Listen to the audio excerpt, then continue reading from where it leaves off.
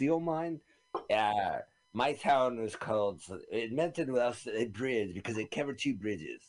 We lived under the bridge. So his oldest brother worked in the steel mill, and he lost his foot working in the fucking coal pit. So, and they were making. He was the only one who could work in that family, and he was making like I don't know pennies on the dime, whatever. Right. It was some.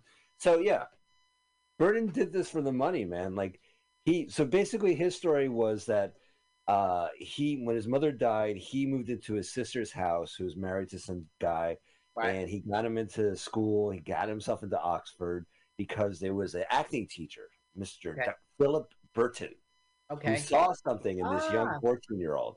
Philip And Burton. Okay. yeah, so he went up to Cis, CIS, which is the name of one of the sisters. Like she's cis, cis female. Okay. And they said, I would like to adopt you, Richard. And she's like, yeah, take him. We got plenty. I don't know. It was heartbreaking. They talked to her about Really? it. So he became, Philip Burton was 20 days younger. Like there was a limit. Like to adopt a kid, to say, Right. I'm dad, your son, you have to be exactly 20 years apart. They were 20 days shy of that. So he had to become a legal guardian for Richard Burton. Not a father, a Right. legal guardian. Okay. So, and he went off and he went to Oxford. And when the war started, this movie is 51. So in 41, he got recruited in this thing. The RAF had, is it RAF? RAF? Royal Air Force? RAF, Royal Air Force. Royal as fuck. Anyway, so they they had this program where he would act and then go to school for acting half the day and then half the time. And then the other half he's in the RAF. Okay. So he started acting on stage. He became, the Globe. They offered me £10 a week, and I took it. And then my friend said, Richard, you should go back and ask for more.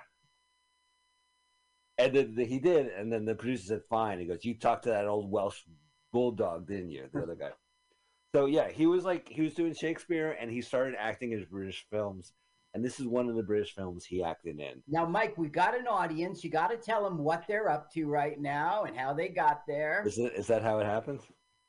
Well, right now she's investigating this dubious sailor. No, it's duck hunting. She made an agreement, right? The father, she's the father, like owns the newspaper or something, and No, not even. Well, the father's not alive, is he? he's in the boat right now. It's her father. She's really more spying on Richard Burton, though. I think, like she went out there. Well, I thought it was a coincidence. She goes out duck hunting because she mentioned it with her. She agreed with her father, and then she, this boat. It just shows up. She doesn't know that Richard Burton's out there. Well, her father does. Her father was a bootlegger. It's revealed. His father was in on everything, and they're like, should we let her in on it? I told her, and they're like, she's just a mash girl. And they're like, yeah, go ahead. Now, what are they drinking? Like, they drink coffee in this movie, but I think she's pouring tea. Yeah, it's coffee. They're not really. No, I don't know. I don't know what the contents are. It very well could be tea. But every drink they have in this movie is coffee. It even ends with them opening a cafe. What you're forgetting about all the booze, dude.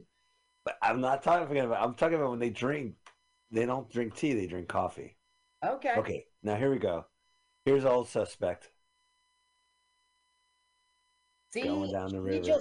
He just happened upon her. She wasn't out there to spy. She was now becomes a spyer. She'll start spying. Well, she didn't trust, like, oh, I see, there she goes. This is me. And then he duck hunt. Hey, Carl, what you doing? Quack, quack. Hey, quack, quack. Good Carl, what you doing? Quack, quack. Did you hear my duck impression? What's with the rifle, Carl? Yeah. Hey, where's your duck thing? The fake ducks? Oh, I don't need that. Quack! Quack! I'm not spending my money on that. Well, you gotta use something that sounds like a seductress duck to call their attention. So here we go. Quack, quack. So Richard Burton is letting the cock with the cold go by. As he's sneaking around. Now look at him, man. He looks great. He doesn't look great in that documentary in '65. Uh-huh. He's like chain smoking. Now, Carl, you said you picked this movie because of Richard Burton. Mm-hmm. What is your association with Mr. Burton? Uh, well, we're not lovers. I don't know where you heard that from. No, the truth is, I was just browsing around YouTube. I think you were having some trouble with I don't know, but I came upon it. It was Richard Burton, a huge star. It's 1951, so you can trust that there's not going to be ads. It's in black and white, so it's going to take us to an earlier time, and it was full of accents. No, So but I'm talking about like you said you singled out Richard Burton. Like, what is your perception of Richard Burton? Like, no, I didn't. I just he's a major star, and well, what is your fucking perspective of Richard Burton then? Like, I think Richard Burton's a bum. I think he's a loser. Okay, that's what I want to hear. Yeah, no, well, he and Enabler Girl were just total alcoholics, and it ruined them. Of course, and look, of course they don't stay married and stuff. Okay, now take him on the screen, and I think he's magnificent. Yeah. I think that movie, Who's Afraid of Virginia Woolf? What a trip! I think that Richard Burton as an actor, and not in this film, is very powerful. He holds his own in this film. It's not his film to take, though. It's not. He's not the main character or anything like that, even though he's a big deal. And the script doesn't lend him to any heroics or, impassioned speech. He's just not the guy of this film, but he's still good in it. Yeah. Now tell everyone what's going on, Mike. I was about to, Carl, but you spoke up. I'm sorry. I know it's all right. We could switch the route back. You saw the movie. If you want to do it, yeah, all right. No, I saw it one time. Okay, all I know is she is now discovering the cache of smuggled alcohol. Right. That's what I know. You're gonna have to let me lead this, okay, Carl? Yes, please. Okay, and if I pause or my timing is off, trust me. Just give me that extra beat, okay? You got it. You don't have to step on it. Also, maybe you could shave once in a while. Okay. Yes, boss. Okay, boss. I will do it. All right. No, I'm ugly. I always hate bosses like that. Did I ever tell you the time I had? We'll get back to this movie. He's basically telling her that they're smuggling booze, and they get it. They get it in the net, and they bring it over, and it's been going on for ages, and they have like a backlog and all this shit. So I had a show at a deli. And the boss like, come into my office. Now I don't work there, but I'm going into the boss's office. Right. And he closes the door and he's like, Mike, you've been using the same jokes every time. Okay, here we go. Here's the star of the show. Now you would say, oh my God, fucking Penguin's henchman escaped Batman.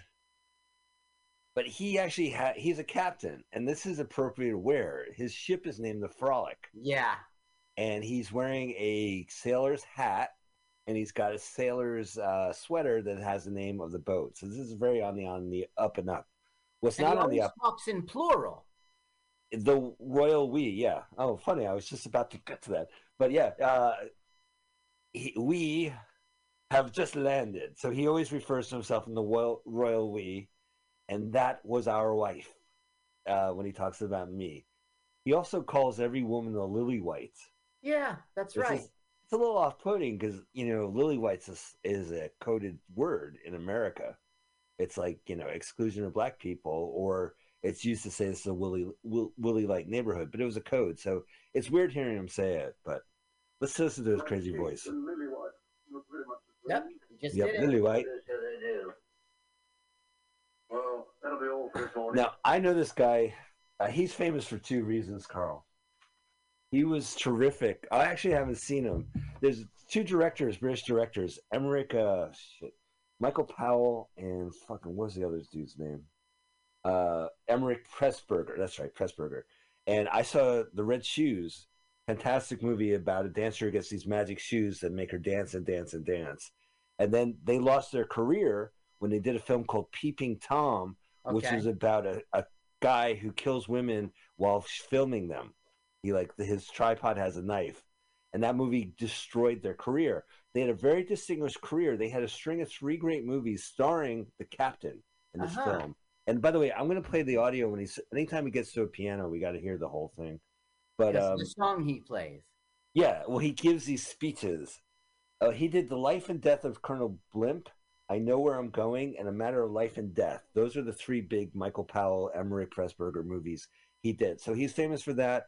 He, he lived a while. He was too young for the Royal Air Force, so he actually worked, doing some mission stuff. But he was in tons of shit, and I think in the '70s he kind of petered off his last acting role. Okay, here we go. He was married to a lily white. Tell me. There's a boat and there's a piano in the boat. Mm-hmm. Weird. It's an upright, so it makes more sense. What did you do about it? Personally, This reminds me of The Hateful Eight, when they give that big speech and the guy's playing the piano behind it. Oh, right. Oh, he's on TV. what's the moral of all this, Stephen? Yeah, he is. Back on the business with great surprise With ourselves. was a man's own fault, that was. Now, there was a television in the old man she was interviewing's office, which I was surprised about because this is 1951.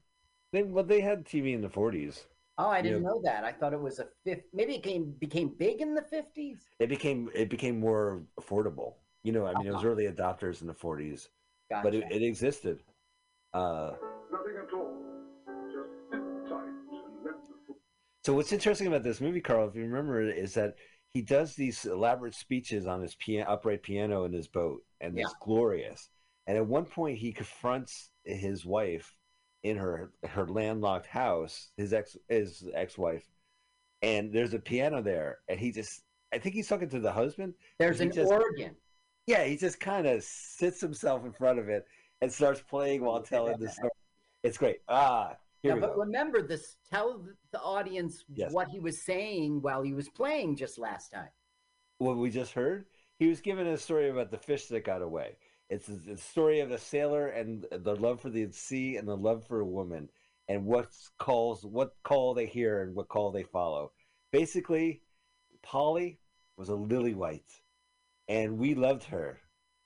She was our wife. Yeah. But the sea beckons, and off he goes on the frolic, and he leaves her, and she married a guy who we will fucking see. Yeah. Fucking crazy movie. This crazy farmer that she's gonna chase these guys off with a pitchfork. He was a military man at the time. Now this is a great scene, Carl, because these bureaucrats show up and they're all bootleggers, and the guy goes, "Would you like some brandy? I mean, beer? Would you like beer? No brandy. Ixnay on the Andy bread." Oh yeah, that's right. All right. So those the two bureaucrats were talking about how they don't like this guy. He's a bit chill, right? Like, yeah. So he's gonna browbeat this Coast Guard into revealing the truth of bootlegging. He's like, "You must really hate your job, right? It must really fucking sucks looking at the ocean." Oh, I like it. He does look like so English though. Yeah. Well, he's trying to be aggro, right? Like he's like Captain America in this. Let's take a listen. Not at all. Is there anything wrong? Wrong? You seem rather angry. You seem rather angry. Rather dull out here, I dare say. No. Well, boring, shall we say. Sitting alone here all day, you get a little, cross about you. I am cross. It's with teeth. So it's the classic, like he's trying to get information about it. Basically, they do this wild goose chase, right? The bureaucrats, and they have nothing of it until the second act. And they show up and they go, "What's all this then?" Yes. And this has to do with us. And that's when the trouble fucking knocks off. But everything is crazy in this movie. Like I have to say, like everybody in this film is a genuine character. Like it's not just roles. What a marvelous doll. Yeah. That's what you're talking about. It's like the character of "Don't dawdle." Yeah. Well, no. Here's another thing too. Like this director, Nigel Twist. By the way, the last scene in this movie, what a twist ending, Carl. Mm-hmm. The director's name is... The twist ending? I don't think so. Yeah, it was directed by Nigel Twist. What a twist ending. Okay. Classic twist ending. Saw it coming. Now they're saying that this used to be one thing about this area. It was water, right? It was ocean, Yeah. and basically, these guys are very dismissive because the marsh people, these marsh people, basically they made their income by building a wall to block the ocean, and then claim the land. Right. The ocean receded, and all this wet, marshy land was left behind, and so Yeah. they walled it off so the sea couldn't come back in. Right, and then they kept the land. And they're saying, "Hey, I see a bunch of cows on here, but you need to grow some fucking potatoes." Oh, that's what he says to the other guy. You could grow potatoes. Yeah. Yeah. Too starchy. Well, why is it a agricultural problem? Starchy. Now, all right. This is why I like this movie. You present the pitchfork and some bureaucrats. That guy. And they ran into where the bulls are, which I thought was crazy. Yeah, they run through it in those suits. But yeah, you got to have the farmer chase them with a bull. If you fucking bring a bull, bullfork, pitchfork. Yeah, look at them run. They used to keep their potatoes in this bunker, and it was like it was starchy bunker. I like that. Look at them. Yeah, fuck yeah. And then we get the big reveal. There's his wife, Polly. No, it's not a reveal. We're just meeting some farmer and his wife. But we hear their names. They're like, oh shit, this is the couple that the captain was talking about. By the way, I have to say, let's talk about Polly, his love of his life. She steals this movie. Her name is Vita Hope. And I will show you. Oh, actually, she hasn't been introduced yet. That was the neighbor. But when she shows up, she scratches her ass, Carl, and we got to call out that, okay? Okay. Like, when you wake up, you stretch. How do you wake up when you're when the camera's playing? You get up, you scratch her ass. She does it, and it's fucking hysterical. When she sees the boat, right? Yeah. Yeah. And she's married to the director, Nigel Twist. Oh. She died in a horrible car accident in '63 while they were still married. That's too bad. They were in a turnabout, and she crashed into a lorry. Okay, that's a truck in. Yeah, and a roundabout is a roundabout in England too. Or what do they call it? What are the round circle roundabout? Now, anyway, so they're saying like I told this reporter, and she's like, "Oh, she's Tom's daughter. She's all right. A real marsh girl, don't you know?"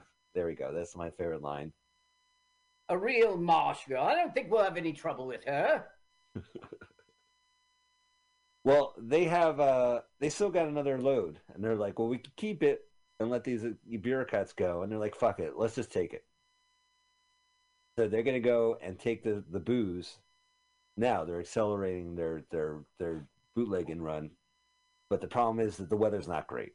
No, the weather is not great. Now the thing is, he's like, this reporter snooping around, and now we got these bureaucrats. We better quit. We better just stop being a smuggler. We can do it later. You keep calling it bootlegging. They don't call it that. But then he goes, yeah, but we got the last shipment. It's out there on the ocean right now. And he's like, well, that won't do. Of course. This will be the last one. Yeah.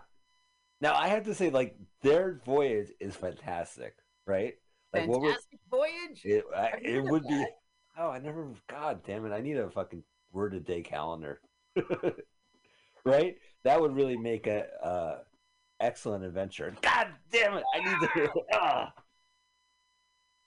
to. Here's Richard. So he's like, what are you going to do now? And he's like, you should settle down and get married. And she's like, oh, phooey. Now, they never get together in this film. And no, the whole film, they're gonna get together.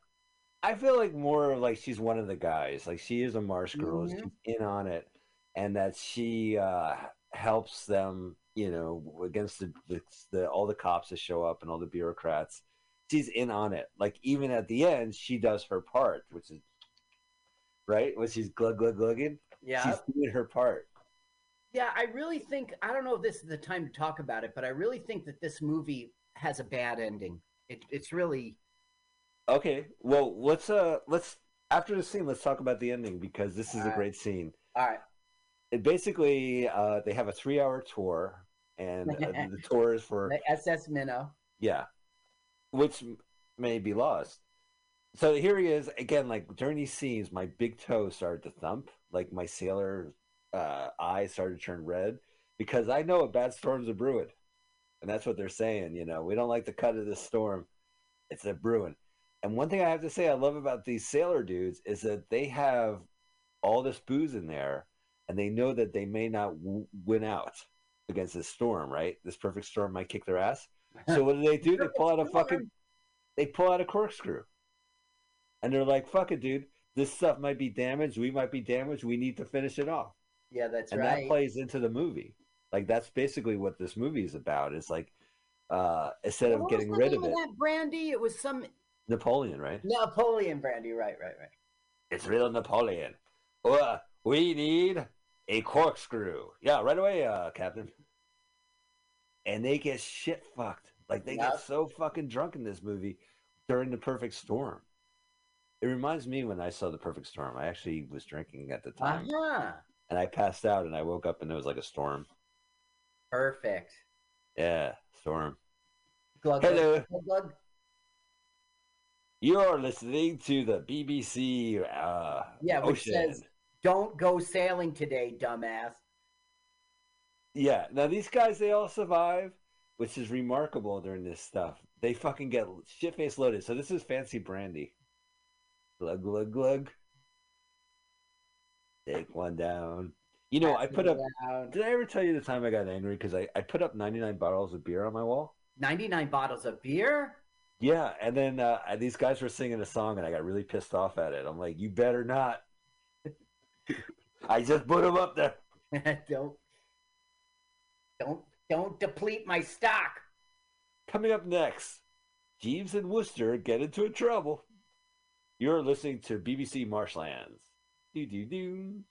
So now they're on the shore worried about... Now, I think it's probably a film, but I don't know. That just lightning. Oh, you know what you think? It is probably a screen drop. Yeah, no, but see how it's lightninging and it's still shining on them? Maybe it is. Yeah. Well, this is definitely a backdrop. Unless they went to the ocean. Now, these guys are getting drunker and drunker. Tee-hee. But I really like the attitude of this movie. It's like, instead of wasting it, get drunk now. Yeah. Like, if it's going to spoil, eat it. And that's what they do. They get fucking drunk. And then at the end of the movie, when the situation is that they have to get rid of all this booze, the town pitches in. Yeah, see, that's what I mean. Like, yeah, the whole movie. Okay, the third act. See, is it really time to talk about this yet? I mean, our audience isn't with us at the third act. I'll do it as we go along. Okay, but I mean, basically, things are going to escalate.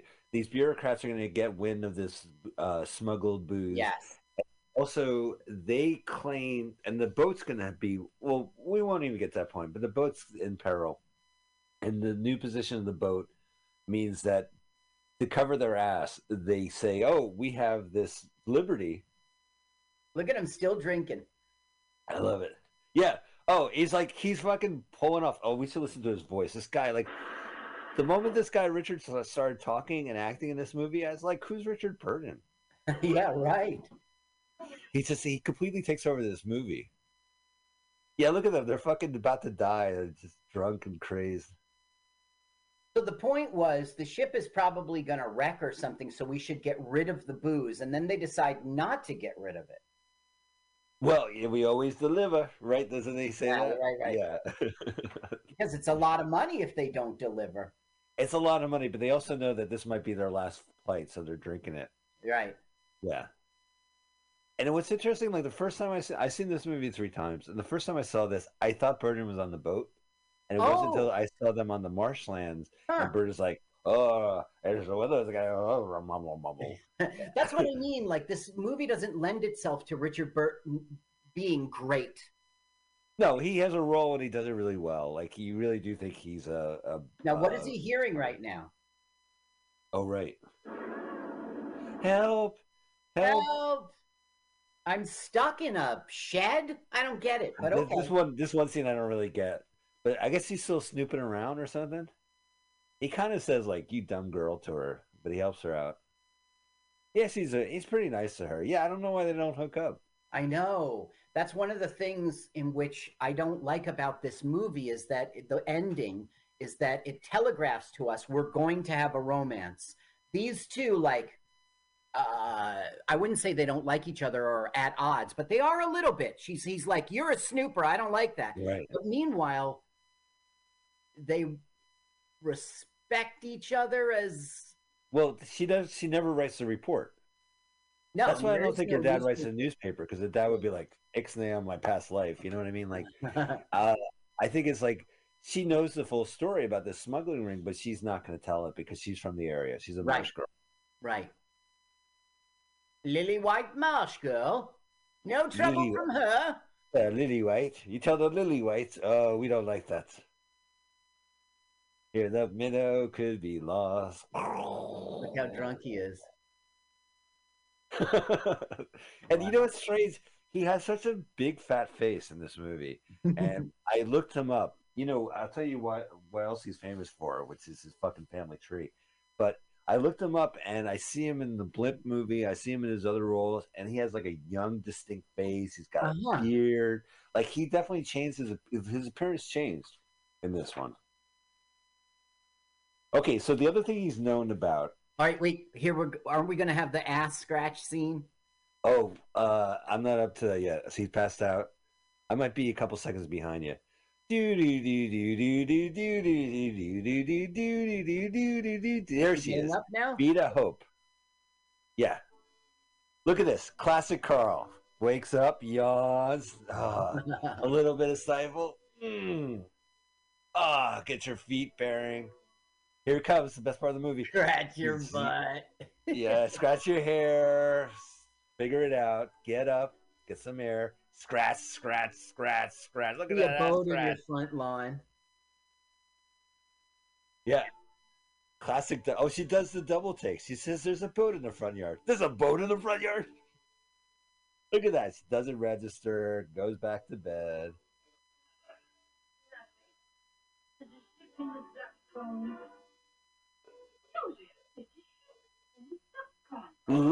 Yes. Yeah, nothing. There's a ship in the duck pond. What? There's a ship in the duck pond. They survived. Now our hero, the guy who talks in plural, he does a pretty good "I'm waking up" job too. Oh, and they're hungover too, so they have to do the hungover part. They got marooned. Their ship went flying. He goes, rear rudder, rear rudder. Right, well, because we hear the ship, right?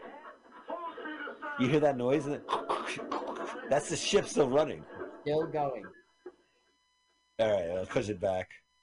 And then the poor ducks. Are quacking up. All those ducks are dead. I ate them afterwards. Yeah, he's got... Now, this guy's completely unrealistic. Get your boat out of my duck pond. How's he supposed to do that? He's just throwing dominance, I guess. But no, there's no way. And then this becomes then this movie kicks into gear with its parody. He shoots at it. Bang, bang. Where's the fucking bullet hole? Stupid. He's so fucking hungover. Oh, we gotta hear I say that. What's the idea of putting a boat in my duck pond? It's not deep enough. Have you up for trespass? I'll put the police on you. There's going to be trouble over this. We've seen your face before somewhere. I'll show you. We've seen your face before. But he's still too drunk to notice. Here we go, fucking dumbass ship captain, ship guy.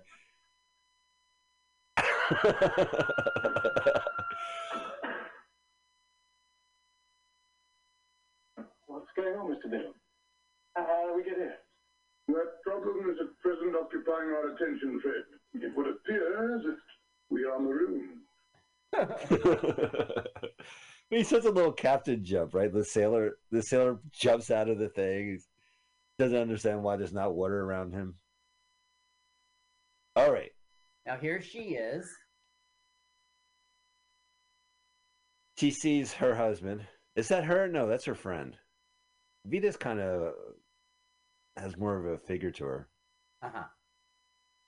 All right, they did it. They're done. Oh, look, Berners didn't realize he's on stage. Right. He has some drinking stories in this documentary. I believe it. I believe it. So he was drinking with his father, his real father, and they had Boilermakers, which is an American drink, which is a shot followed by a pint of beer. And I said, Dad, would you like a Boilermaker? It's usually vodka or whiskey. And he said, how about a shot of rum? So my father and I had some rum and followed by a pint of beer. And at the end, he said, oh, those Americans, what a clever race. Like the French are a peculiar That's race. what he said. Because his father woke up and all his ailments disappeared. His lifelong ailments were gone after that night of drinking with his son From Richard. Boilermakers? And he said, Americans, what a clever race for creating the Boilermaker. All right, so yeah, we're getting into the whole like bureaucrats that come a piling on. Now, right? the Because first was a cop, like a local cop. yeah, local cop. But what they're going to say is that because the boat is from their area, which is covered by the Liberty, Right. they can get a slipway built and get the boat back in and have the farmer pay for it by having the boat being declared owned by back to the Liberty. Right. So this goofy ass guy who's going to leave to get a sandwich and a stool. Yeah, the guy with the hat. The guy with the hat. Okay, so here's the first guy. Now I like this fucking cop a lot. The farmer's saying, I have these trespassers, and the captain knows exactly what's happening. He says, you have trespassers? Well, maybe you should talk to me about it. And what he does is that this cop squares away all the farmer's problems, right? Like he has a bigger scheme that the farmer doesn't realize, and it'll come up in a second. But that's the first time we meet him. And here's Polly. Now Here's look. Vita Hope. All right, well, her reaction is priceless. Yeah, it's so good. Polly.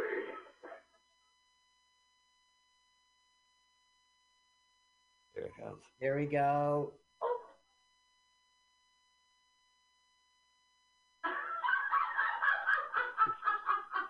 What an actress, man. Look at his face. Look at our face. What's my images, folks? We are the object of considerable amusement. Who is it? A lily white by the name of Polly. Seems to know He seems to know you. She should. She is our wife. How can you hate a guy like that? She should.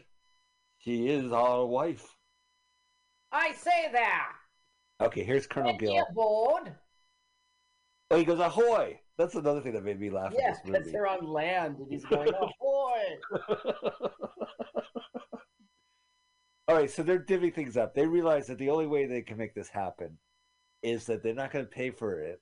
They're going to make the farmer pay for it by declaring the ship owned by the Liberty by the area. But wait. You're forgetting the blackmail part.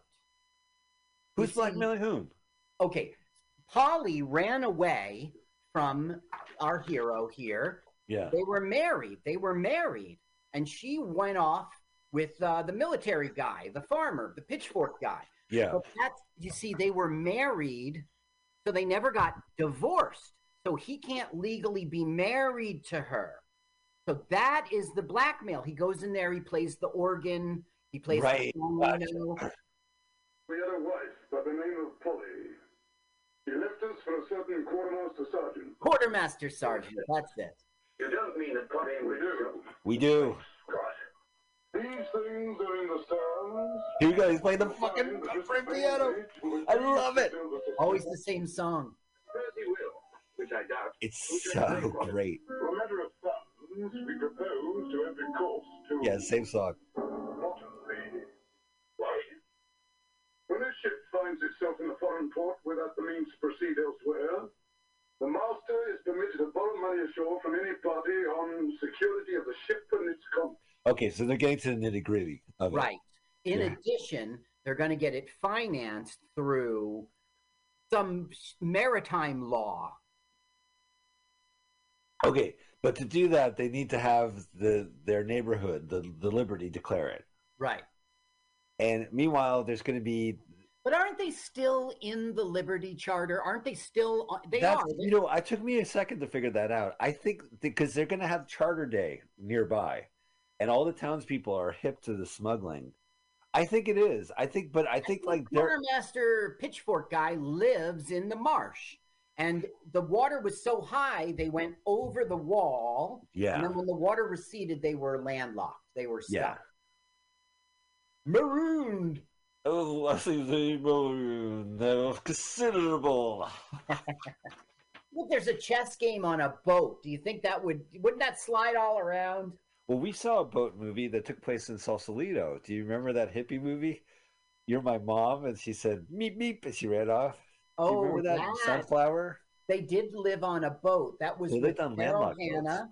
Flowers? No. Sunflowers? Something like that. Wildflowers? Yeah. What was it? I liked the movie, you know, but it was also them. But this is like an active boat, right? Like this has like he's every day smuggling. Every day I'm smuggling. Every day I'm smuggling. Here comes the blackmail. Fucking for all his bluster. Paula. Which is father. Mm-hmm. Sit down. About the removal of our ship, we would like to get it refloated without delay. You'd better. Sit down. Let's talk it over. As we see it, it's a matter of constructing a... There he is as the quartermaster. I love these details. Like, everybody is fully formed in this movie. Everyone has a personality that you could pull out of. The ship about. We understand one another very well. Here he goes. Oh, a piano. Well, it's an organ, you see. That's the difference. And there's no mirror where you can look at yourself.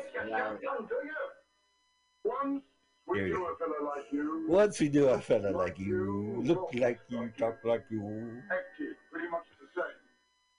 He was a soldier of sorts, a kind of quartermaster sergeant. Kind of? He took a fancy to a certain lily white known to us. Put a lot of himself to this fellow. He's getting so blackmailed. He got what he wanted, and the lily white listened. Left a deeply devoted husband. Who are you? To tell you the truth, we were not quite so mortified as some folks thought we should ought to have been. No matter. God damn it. Just him on the piano and this character. It just elevates this movie. It's just everything becomes so much better. So now this guy is committed through blackmail to creating the boat slip to get them back into the water. Right. Which, you know what, honestly, it seems like such a ridiculous claim. Now he's going to get breakfast. Well, his wife is going to gleefully, happily serve him breakfast. Like, she is very happy to see him, right? But she does have that really good heart-to-heart where she's like, you're leaving again, aren't you? Although it was her who left. I thought that was interesting. Yeah. Look how happy she is to give him. Here we go. Here we go. Here we go. Fucking wild. Napoleon.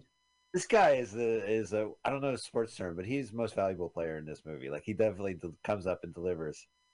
Ahoy! You want something? Oh. It's really funny how the young guy treats him. Let's listen. I'm the bailiff sergeant. Come again? The bailiff sergeant. I seize vessels on behalf of the council of the corporation. Ah, how you do you? You let down the ladder back on the board. He's got a Liverpool accent or something, too. Well, if you really want to know, it started with Henry III. Well, look, you go back to Henry and tell him to mind his own business. I know his face. When he's older, he's a famous actor. I know his face. You know, I did not look up anything. He kind of looks like the guy from Hogan's Heroes, Bob Crane. I can see that, but he does have a look. I didn't look. I focused on Richard Honor, Richard Burton, and the director and the writer. Burton, you know, like he in this documentary from '65, at one point he moves to Hollywood, and he actually, I think he moved to Switzerland. To be honest with you, for tax reasons. He was married to Cyril, I think her name was, and then he met her at his first movie, and of course, things changed. He was supposed to be in Camelot, and the producers of Cleopatra paid out the producers of Camelot to make sure Burton wouldn't do the movie, so he would do this. Yeah. Okay, so he's saying like, oh, is the thing is they don't want them to know about the booze. They don't want anyone on this ship. So he says like, he realized the guy wants to guard it. He's like, well, can I get my sandwich and a chair? He's like, yeah, go ahead. Yeah, he says, as a matter of fact, you should do it right now. Do it right now. Okay, now these guys from the car, here we go. They're about to leave the movie until they see this. It'd be interesting to go aboard. What do you think, Nicholas? It's a trawler, isn't it? We are the Ministry of Agriculture and Fisheries. Nothing interesting to stay near this place without police protection. Very well. I shall make it my business to see that the Customs and Coast Guard are That's a jerk. Here, they're going to say it right here we go. You know, Fishwick, I wish I liked Perot better. You know, Fishwick, I wish I liked Perot better. Right? He's a little too cold. But Perot, the aggressive American asshole, he's going to do that shtick to these guys too, and it's going to fail. So they're going to switch the crates into the fish crates and then move out the booze. Done and done. Done and done. And that's how they get away with it. Okay, so I think I'm wrong. That guy, I knew his face. His name is Brian Forbes. Yeah. And he was in The Guns of Navarone.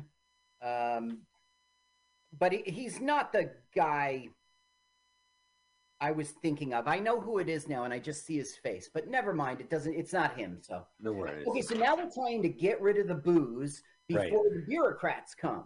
It seemed to us to be more practicable than... Which is crazy because that bulldog of a Ministry of Fishery guy, he fucking gets on the boat. Like he actually bulldogs his way onto the boat. Yeah. And he's like telling Burton to open up the hatch. It's hot. That's right. Hot. Hot? I don't. What's a hot? Is that a I'm afraid it's a bit stuck. Oh, I must stand up from the hot first. So he's like, you've got to get out of here. There's alcohol here. You get implicated. Yeah. He goes, I'm not leaving. I brought you a tomato sandwich. Which is really nice. And interesting. They talk potatoes and tomatoes. Potato. Tomato in this movie. Interesting. Yeah, I did my research. Potato, I say tomato. Oh, you know what, Carl? I was going to single out. There's one scene in this movie, and I think we missed it already, where they're at the Colonel's house and they're planning out a scheme of what to do. Right. He had the squeakiest fucking shoes. I was going to call myself out and say, I was going to play the audio on it, but I just missed it. But you could hear him squeaking his shoes around in this movie. All right, here comes the next guy. Yeah. Now, where's he from again? Like, he's not the... There's a smart sergeant who's going to help. I'm not sure because they are hiding from him, but he seems like he's part of the marshes. Oh, no, he's a maritime guy. Oh, he's from salvage. Who always has the coal? Oh, no, here's the guy with the coal. The coal. I think that guy's from the salvage. He wants to take the boat. You heard what he said. Wait, he's got no teeth. He's the guy who was watching. Oh, the Coast Guard. The Coast Guard, yeah. Right. Right, he does a double take. The bureaucrat goes, you mean smuggling? And they cut to him and his teeth falls out. All right, they're almost there. Don't pull my leg. Okay, now this guy shows up with his chair. I got here first. I just came back from my stool. So it's 3 separate bureaucratic organizations. Yeah. And they're all sort of fighting for jurisdiction. Yeah. And now the ladder's gone. Oh, man. Oh, this is one of my favorite scenes. He brought food. So this guy brought food and coffee and a chair. And he's sitting in the tent. He's the only one. Well, yeah, I think he's going to... I forget the reason. Oh, this guy is snoring so loudly he can't stand it. So he gets up away from the snoring guy. The snoring guy opens his eyes. See, he hates him. That's the salvage guy. That's the Coast Guard guy. The Coast Guard guy. Yeah. Okay, look. He's like, fuck it. I'm going to turn away from this guy. He's like, they're turned away. I could drink the asshole's coffee. They brought enough for one. Right? Like, this prick brings his own food, and these guys are starving. Thank God he had enough chairs. Yeah, how did that happen? How did they get I mean, he only brought one chair. No, he brought multiple chairs. He's about to drink his coffee. What happened? Okay, I think the squeaking is the next scene. Here we go. Listen to his squeaking. And check out this fucking liquor cabinet. Somehow we gotta find means of removing the lock, such as. Wow, nice and hidden. It's a prohibition. Staring me in the face the whole time. What do you do with liquor? You drink it. Drink it. A whole cargo? That's the rub. Yeah, that's the. Well, his shoes were squeaking. So they come up. They have to drink all the booze on the. Yep. Before the bureaucrats find it. That's the rub. Yeah, we have to get the town people drunk. Look at this tiny little glass. For a lily white. Well, it's brandy. It's like really fancy shit. They just glug it down. Brandy galore. Oh, brandy galore. Good one. All of my colleagues were assaulted by this man Bainbridge in the execution of their duties. Do you wish to prefer a charge, sir? No, though we should be well within our... Now, isn't that the cop who brings them warrants? Yeah, he pays them mine here, right? He's still eating his lunch. They leave. He picks up the phone and he calls the colonel. And the colonel says, "Here's what..." to be on their side. He's just doing his job, and then once they leave, he calls up the colonel and says, "What am I going to do?" Colonel gives him the order. He follows through. Like he's not showing his hand, but he's definitely like, here we go. I mean, it sounds like he's going to follow up with these guys, and then he gets a call, and he's just like, calls the colonel. The colonel says, "Fuck with these guys." He's like, "All right."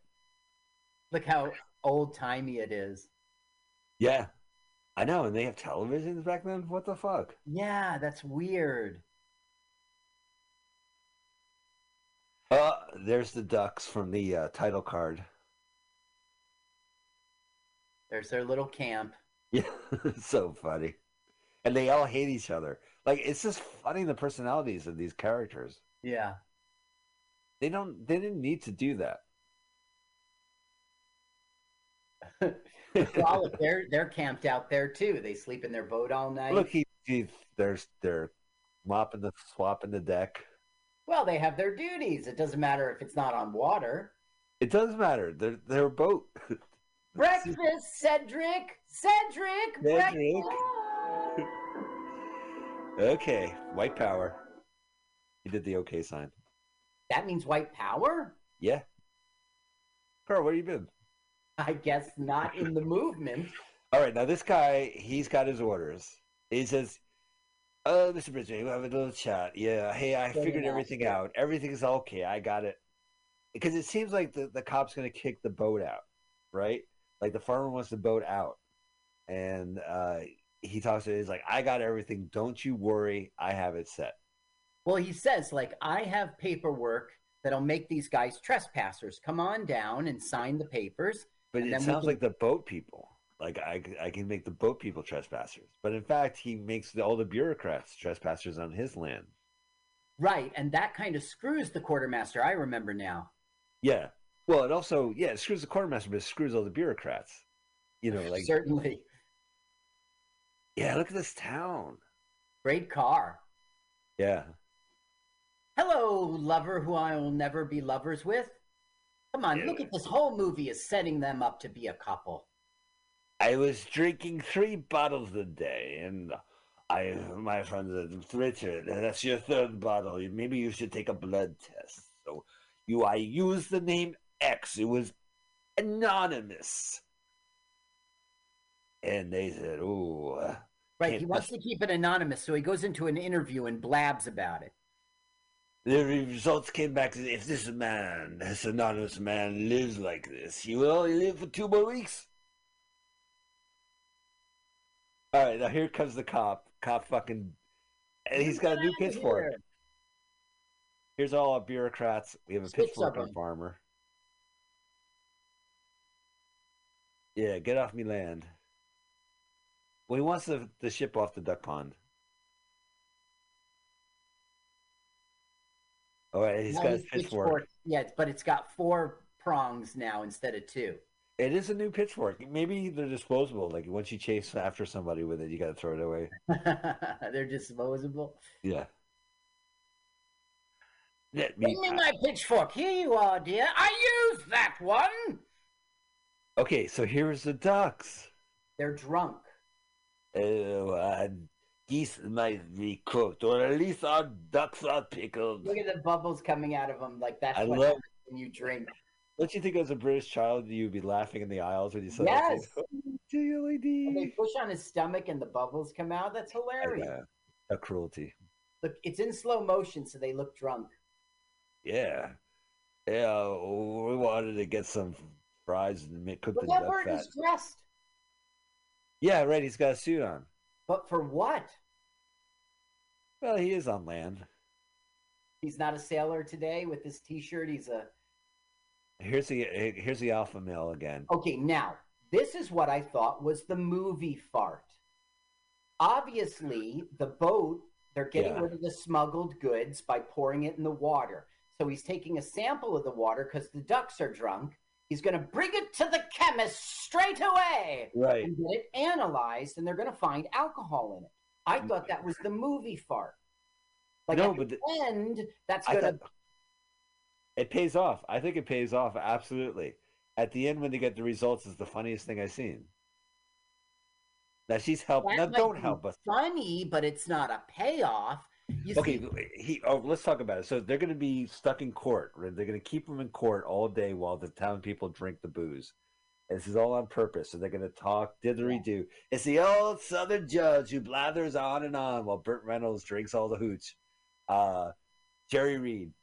But you get the results. They get a telegram. And they open up the envelope and they pass it. The 3 bureaucrats look at it. And then the audience finally gets to look at it. And it's the result of that water test. Yes. And it says 94% H2O, 1% sodium, 1% diddly-do, and the last percent is alcohol. Yeah. Brandy. Like, it's so obvious that it was 100% alcohol. Okay, but you see, what happens to make a movie good in the end is expectation for the audience. So this movie sets us up. We've got to keep the bureaucrats occupied with the judge while we drink all the hooch, right? And that's exactly what the movie delivers us. That's exactly what happens. But when there's usually a movie fart, like the chemist report, and now he can hold up the chemist to the judge and say, this proves there's alcohol, and that leads to a final battle. They thought they were cool.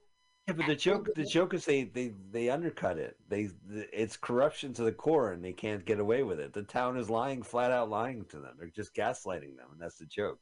Green girl, the rushes go. Green girl, the rushes go. Green girl, the rushes go. The compass points the workers home.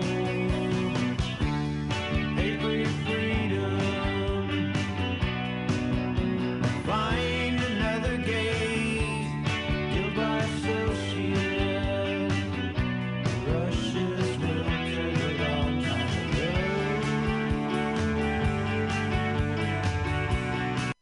Wants the hatch open. He's about to do it, and then here comes the cop. He's like, "Oh, about time. We were just about time indeed. I'm about to serve you papers." Yeah, you are trespassing. What? But it was really close. Alpha Dog almost got it. Yep. Green girl, the rushes go. Green girl, the rushes go. Green girl, the rushes go. The compass points the workers home. Hey, great freedom. Find another gate. Killed by associate. The rushes will take a long time ago.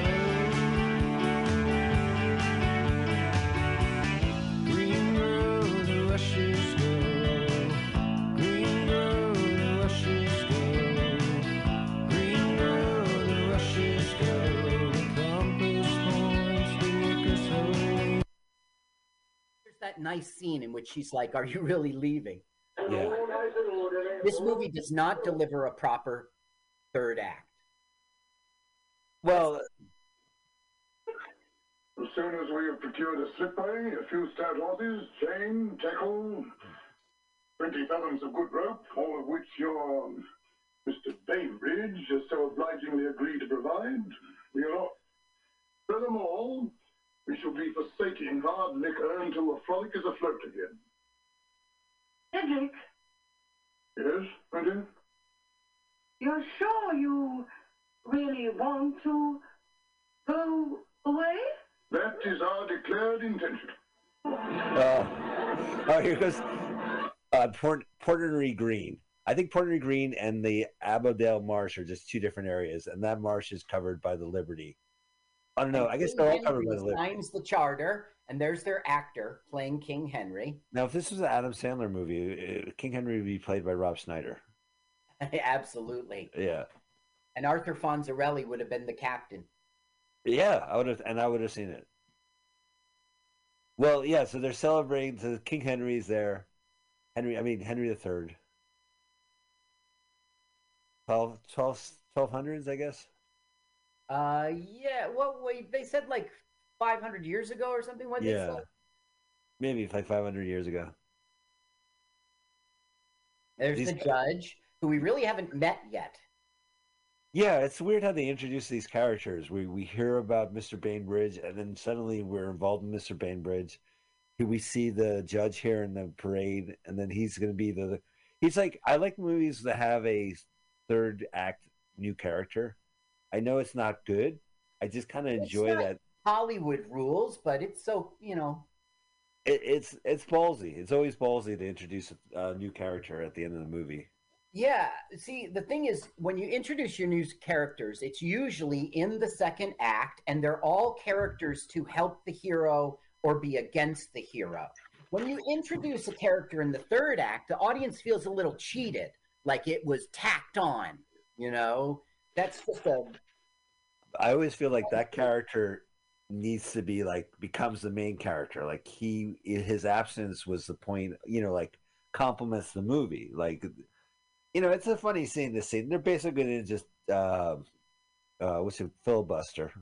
Yeah, they're going to delay the judges while they drink the booze and get rid of the evidence. And what's funny about this is that here's the results coming in, I guess.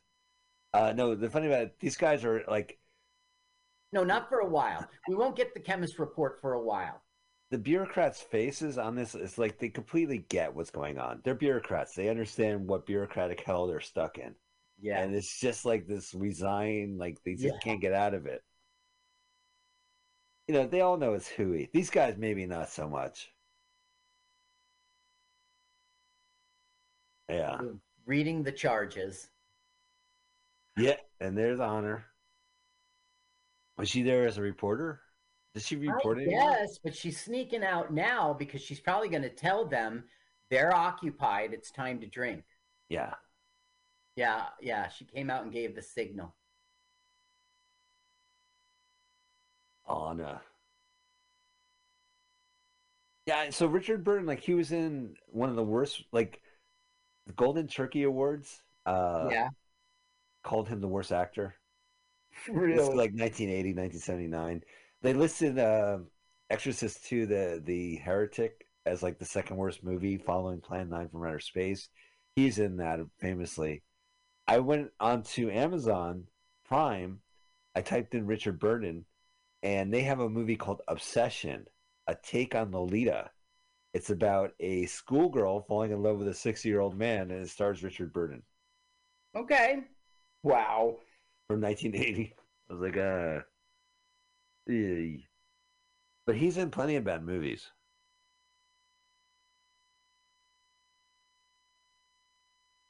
Oh, they're singing their little song. Yeah, let's hear it. Henry III! Hey, you want to get fucked up? Henry III's like, I do. I do, because I'm not really Henry at all. I'm the Burger King mascot. Yeah, that's right.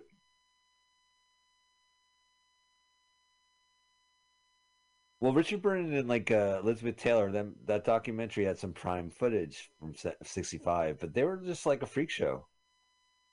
Remember Boom? We saw Boom. Yeah, right. Really good. But who is the director who's like, if you don't like it, I don't even respect you. Who's that guy? He was the director who did the woman who is always in drag. Not well, it's a guy. John Waters. Yeah, John Waters. You're thinking of Divine. Polyester and Yeah. Oh, look, hey, Wicked Odds. Wicked Odds. There's a maypole. Everybody's in the house. Yeah, you're right. Maypole. But in the video for Safety Dance, they have maypoles. Yeah. Yeah. All right. Now we got. I got to write down for this episode to do the Safety Dance one. Sure. Oh, we just heard it. What do you mean you have to do? It started in the show. All right. Okay. Safety Dance. Like you can see these bureaucrats are resigned. They know they got fucked over. Yeah, and it's like part of their bread and butter living, so they're resigned to it. Yeah. So it's been an hour-long deliberation. Now the thing is, the judge isn't really in on it. He doesn't know he's supposed to be keeping them busy. Oh, I didn't realize that. I think he should know. Yeah, I thought he was intentionally doing it. Right. You just assume it. Yeah. Now the chemist report should come. Achoo! Whoa, I'm cured. Yeah, he's just battling on. I guess What's Up, Doc, the Ryan O'Neal, Barbra Streisand movie in San Francisco. It ends. The third act has a judge, and he's crazy judge. It's kind of a famous scene. Mm-hmm. And then I guess Dan Aykroyd, Nothing But Trouble. He plays a Southern judge who. Right, he was a grotesque looking. No, Southern Jersey. He's drinking the contraband. Now these drunks are fantastic. Look at them; they just can't wait. And then they're all piling up. They won't let this guy on. Yeah. Oh no, that was the captain who pulled them down.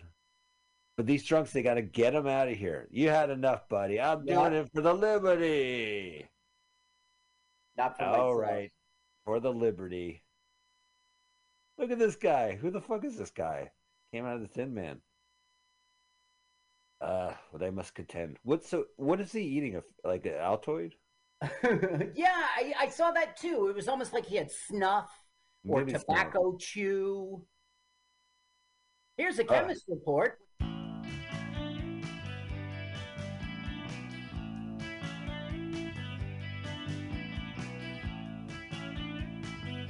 He's great. There's something important that comes in. He gets it. He gives it to this person. We wait as the audience for him to open it. He's so resigned. It's just funny to him, right? That's the personality quirk of this guy. They're blathering on. It's the second one. We want to know what's in this letter. It's just so well done. He looked at it. There we go. Look at that. 1% alcohol. 1% alcohol. 96% water. W2O. Now look at the smile.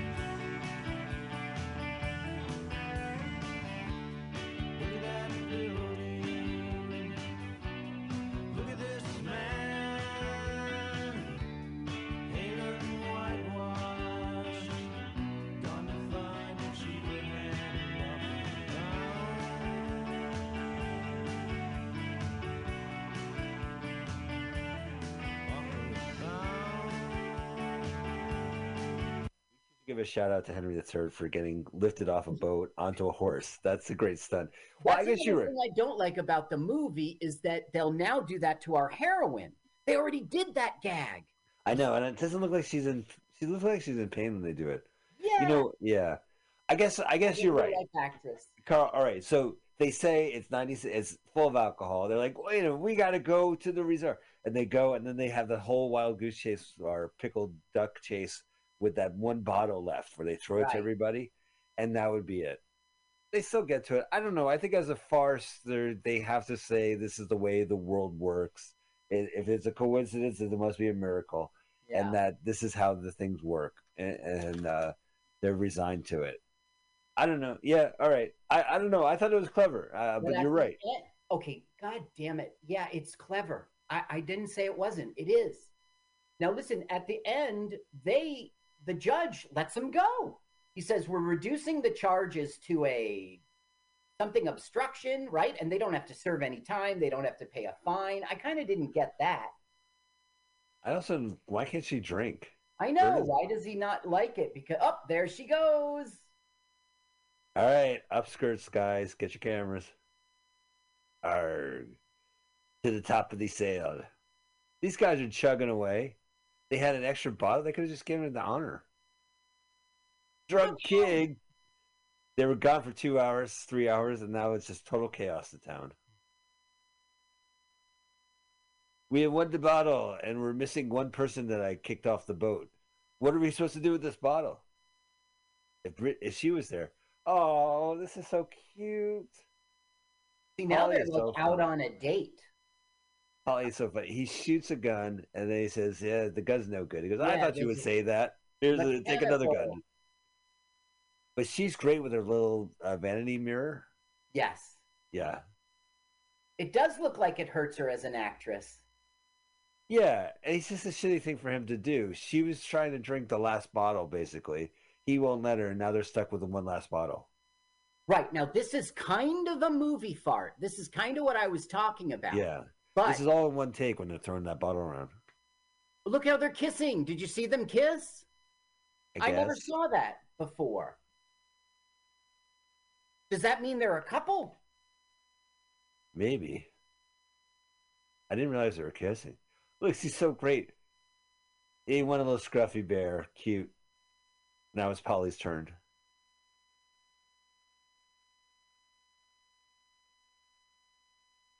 So they're chasing the bottle. Right. Which is gone in. Oh, here, the Andrea Marsh. That's where they're from. So the boat must have gone next door to Pony Green. Little hams. All right, ham it up for the last bit of the movie. Of the Now, singers. wasn't it La our la la la. Napoleon guy? Which one? Oh, there he is. Yeah, there He he was is. he was at the fortune teller. He was. Now he doesn't realize this, but he saves the day. Now check out Polly. It's She the ass saves the scratcher. day, She's too. so great. She scratches her ass, and then when it's her turn to shoot, she shoots it off the vanity mirror, and she shoots the one last bottle. Oh, thank God! He didn't realize it would happen. Like the bureaucrats are laughing at this. Well, they're not. They're defeated. And he's Well, like, these people don't deserve to be governed. I know, I love it. The marsh will rise again. Ooh, free Whopper Day. Thank you, King. New chicken fries. Yo, new chicken. Dainty teas. So now they're back to teas. There's the boat. So look, Landlocked. her hand is around his back. They are now a couple, I guess. And they're holding so court. the boat has become, somehow I missed this. The boat has become the cafe. Right. And the boat's been a lot larger too. They have a dance floor. There's I don't know if he's a famous player, but there's Liberace. No, it's not Liberace, it's the captain. Liberace. It is the captain. And no alcohol is served. And then the last line says the end. Oh, what's the captain? Yeah, the boat looks a lot bigger. So him and Polly, they stay on land. Her dream comes true. Captain Cyril Biddle. Carl, what do you think of this movie? I enjoyed the movie. I think it could have ended better. As you know, I've Right. argued for the We whole argued movie. for the whole movie. But it was good. It was good. I think that they had a great actor in Richard Burton, and I don't think they knew it at this early time in his career. I think he could have really done something with this film if he had. I mean, he wasn't on the boat. He doesn't have the romance. but I enjoyed it. Yeah, I really like this movie. I have to say, like, and again, I have to say, I don't know. I thought like as a farce, it was really good, but it was just kind of fast, and all the characters were funny. Like they really put some effort into it, and I never even seen that Richard Livery guy. So kudos, good job, dude. Well, next week, Carl, we are gonna watch The Great Gabbo. I bet you there's no trailer. Let's see, maybe. This is from 1929, so there probably is no trailer. I'm typing it in with my PlayStation 4. The Great Gabbo. Funny. This was a Simpsons episode where the Great Gabbo shows up and becomes more popular than Krusty the Clown. It is based on this movie, so I've heard about this character from The Simpsons. There isn't a trailer, but they have the Lollipop song. Well, we should close on a different song, Carl. Oh, right. You're going to sing it. We'll skip the trailer this week. Okay, so let me go. So this is like 12 Days of Christmas, but instead of 5 golden rings, they do 3. 3 is the number that they do. So let me find it. Pretty sure I wrote it. Are you going to karaoke it? Let me see if I have.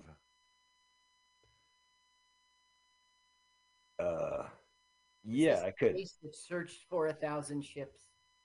No, this is all right. I sing you one, oh, green grow the rushes, oh, what is your one, oh? One is one and all alone, and evermore shall be so. So we keep going, and then what is two, oh? So here we go. I'm gonna sing the final lyric.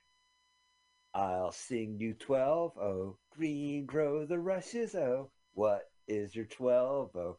12 for the 12 apostles, 11 for the 11 who went to heaven, and 10 for the 10 commandments, 9 for the 9 bright shiners, 8 for the April rainers, 7 for the 7 stars in the sky, 6 for the proud walkers, 5 for the symbols at your door, 4 for the gospel makers, 3 the rivals, What? 2 lily white boys, all clothed in green, oh, 1 and all alone, and evermore shall be so.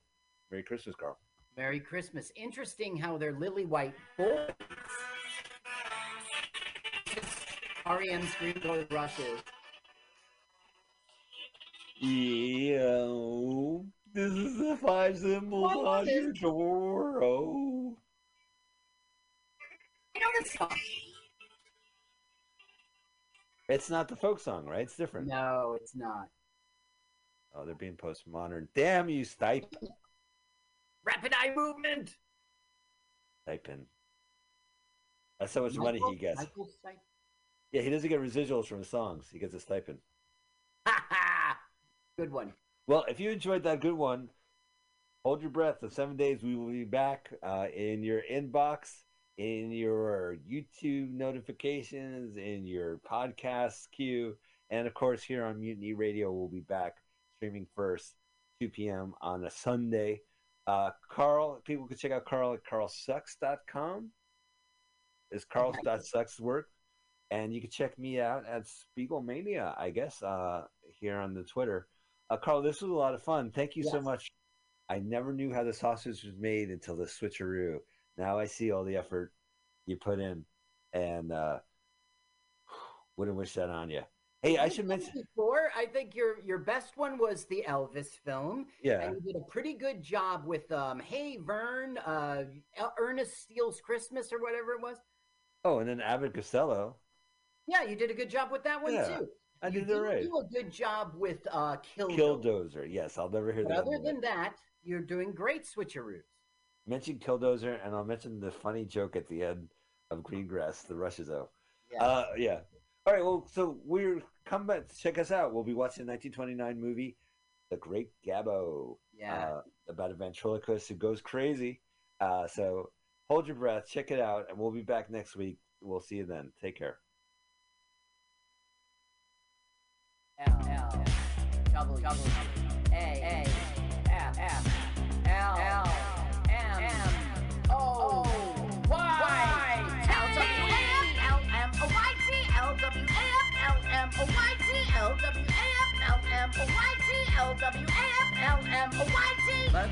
full-length movie on YouTube with Mike Spiegelman. Let's watch a full-length movie on YouTube with Mike Spiegelman. You can watch if you want to. You can slap Spiegelman's behind. LWAFLMNOYT on Mutiny Radio. Mutiny. Mutiny! It's pronounced mutiny. Mutiny! It's pronounced mutiny. Mutiny! Oh, my turnoffs are guys who say mutiny. Mutiny? Well, let's watch a full-length movie on YouTube with Mike Spiegelman. Mike Spiegelman. Oh, Mike Spiegelman. Mike Spiegelman. Oh, Mike Spiegelman. Hey! Mike Spiegelman. Mike Spiegelman. Mike Spiegelman. Mike Spiegelman. Let's watch a full-length movie on YouTube with Mike Spiegelman. Let's watch a full-length movie on YouTube with Mike Spiegelman. LWAFLMOYT. God, how many? That's 10 letters, right? It stands for Let's Watch a Full Length is one word because there's a hyphen. Movie on YouTube. 7 words, right? But Y and T are initialized, right? Right, but that stands for YouTube. Our show is called LWAFLMOYT. Welcome to Let's Watch a Full-Length Movie on YouTube with Mike Spiegelman and Carl. Hi, Carl. Hey, Mike, I'm glad to be here today, and I'm also proud to resent our guest, Adam Spiegelman, your brother. Yeah. So I'm really excited. This show is based on my brother's show. Adam has been doing a podcast interviewing the greats. It's a cult movie podcast. There's interviews and there's reviews. And the interviews, you go to proudlyresents.com and you look up the guy from summer school, okay? You look up the guy from ski, whatever. Dean, what's his name, Cameron? From 19... Yeah, that was a great interview. He talked about everything. The guy, Dean Cameron or something. Yeah. Yeah. Sorry, I shouldn't Yeah. know. He was in, him and his brother were aliens on a TV show in the 80s. Called, I love that show. They came to Earth, or I don't know. Something like that. But anyway, he was very open about losing his career in Hollywood. It's very interesting, very funny. It's very funny, and the guy has a good blog site. So check out Adam's site for some great interviews. Lloyd Kaufman from Troma has been interviewed. All the greats. And we're great. All the greats. Not so greats. There's a lot of people. I'm in it too. And Adam is gracefully here with us. He has picked our movie that we're going to watch, a full-length movie on YouTube. We want you to go to YouTube, watch the movie with us, and listen to our podcast at the same time. Yes, we are a podcast. We are all over. We're known to be streaming first on MutinyRadio every Sunday at 2 p.m. We're known for our podcast by our initials, LWAFLMOYT. And, of course, we have a YouTube channel where Carl has already synced up the movie and the episode, and you can find that at LWAFLMOYT. Carl, what is the movie we're watching? Today we are going to watch Come and Get It, 1936. But that's not what you put in the YouTube search engine, and this is a first. You're going to put in Francis Farmer movie, okay? Francis, you know, F-A-R-N-C-I-S, Francis Farmer movie. The channel we like is Jogador Profissa, of all craziness. Now, if you put in Come and Get It 1936 in the YouTube search, it does show up. Maybe. I don't know if it does. You've done it? Yeah.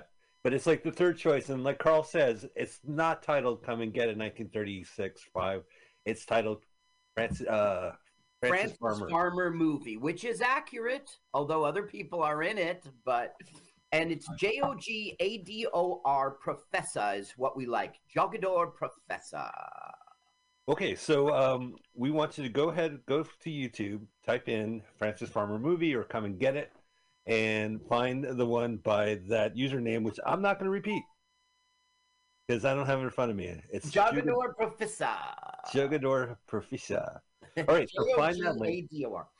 Enter the link, click the link, hit pause immediately, move the timer to 000. When our special guest Adam says go, you will go. We're not doing a celebrity comedian countdown? Well, we have a celebrity comedian. Rose, we need you to do a countdown for us. Can you count 3, 2, 1, go? And when you say go, we'll All right, well, that's a test. All that's a right. good warm up. Okay, go ahead, Rose. Give us a countdown. 3, 2, 1, go. Fair enough. Roar! Immediately we're Am I roared behind at you by guys? a lion. You know, there's some movies where you don't hear the lion. Yeah? 36. Yeah, like for a few years, they just had a silent roar going in the intro of MGM movies. Lame. So Howard Productions presents Edith Farber's Come and Get It, talked over by Adam, Carl, and Mike. Just want to get all the preferences out of the way. This was a book in 1935 called Come and Get It. And it was supposed to be a book all about how, like, America, the robber barons raped it, chopping down all the trees and messing up the waterways. But this film got changed by Howard Hawks, who's the director, Right. into more about the love story and the love triangle and the romance. It was more. It really doesn't pay respects to the spirit of the book. Okay. So she's passing out pamphlets as she falls in love. No. The book was just a book of exposing how they didn't care about conservation, wildlife. They didn't replant trees. It was basically a scalding book politically against robber barons. But Boring. yeah, You want a love story. that's how. Boo. So Samuel Mayer got injured. He had a terrible operation. He had 2 of them, actually. And so he was distracted. And that's when director Hawk said, fuck this book. I'm doing a love story. I sent Rose downstairs, Carl, but can you guys ixnay on the cursing A and the rape words? Yeah. Yeah. Okay. Just imagine a 5-year-old is sitting in here. Yeah, well, maybe we don't have a 5-year-old on a podcast for adults. But okay, it's just We're one watching man's the kids opinion. movie. Look, there's horses. Now, this is the 1800s, late 1800s, where our story begins with a young Barney Glasgow.